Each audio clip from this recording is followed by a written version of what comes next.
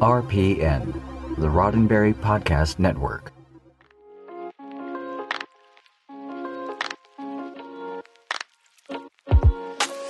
Every Star Trek fan came to Star Trek in their own way.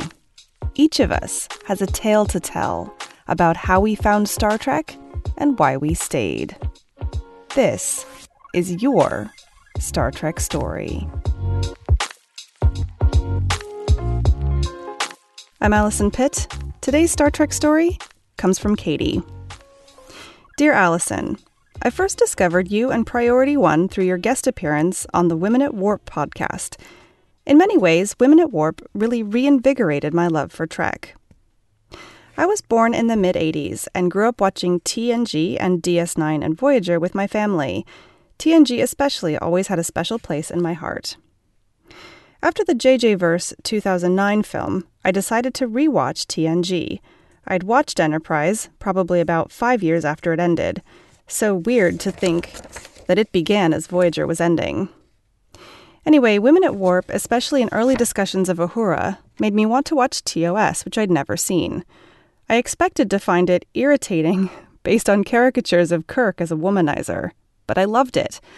I actually think Kirk is much less of a ladies' man / player in TOS than typically depicted, and the Kelvin timeline did no favors in that respect. Scotty, on the other hand, the writers did not do well by him. I suspect he'd have a #MeToo moment or several nowadays. Rewatching TNG and reconnecting with Trekdom through Women at Warp made me realize that Trek, especially TNG, had been hugely influential in encouraging my career path. I'm a philosophy professor. The way the cast wrestled with big questions about personhood and the moral and political quandaries the crew faced instilled in me an appreciation for big philosophical questions. I ended up specializing in feminist theory, so now the kind of work the Women at Warp crew does is of keen interest to me. As a young person, I always said TNG was my favorite Trek. But after rewatching the shows, I'm about halfway through Voyager now, I find something special in each of them. I love the antagonism internal to the DS9 cast. The Ferengi are such a delightful addition to the crew dynamic, and of course, Garak as well provides dramatic tension. In TOS, it's really about friendship for me. I will admit to being a Kirk/Spock shipper as well. Rewatching Voyager for the first time since I was a kid, I'm dazzled by Kate Mulgrew's portrayal of Janeway. I remember I had a friend in grad school who didn't like Voyager and said something along the lines of, "They have a female captain for the first time and she gets lost in space." The implication being that Voyager trades on gender stereotypes. That comment enrages me now.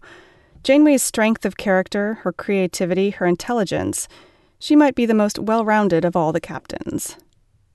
Part of me wonders whether what made TNG, DS9, and Voyager special television has been lost. TV's a lot different today. Trek's been influential in that, of course. I'm thinking of DS9's longer story arcs moving beyond episodic television. But there's a hopefulness to Trek that I think TV, largely, has lost to an emphasis on the gritty and the real. I like Discovery just fine, and I'm not interested in policing the boundaries of what counts as Trek. I also think the hopefulness I find in TNG, DS9, and Voyager might be implicitly built upon a problematic imperialist imaginary. My point is just that perhaps our newer Treks can never be what made the 90s Treks so important to me. This is also why I'm skeptical and unwelcoming of a Tarantino Trek. At the risk of policing borders of what constitutes Trek, which I don't want to do, I'm not sure if Tarantino respects hopefulness. He's brilliant. His films are incredible. But I find his work, generally, obviously there's nuance, deeply misogynistic. That's not a thread I welcome in Trek, and at a time when we are trying to do better than we have in the past about making sure Trek represents well the diversity of our world today, #IDIC. Thanks for the invitation to write. It's been fun. I recently read Letters to Star Trek, so writing a letter about Trek has been neat. Thanks for all you do on the podcast to keep Trek news in my ears every day. Peace and long life, Katy.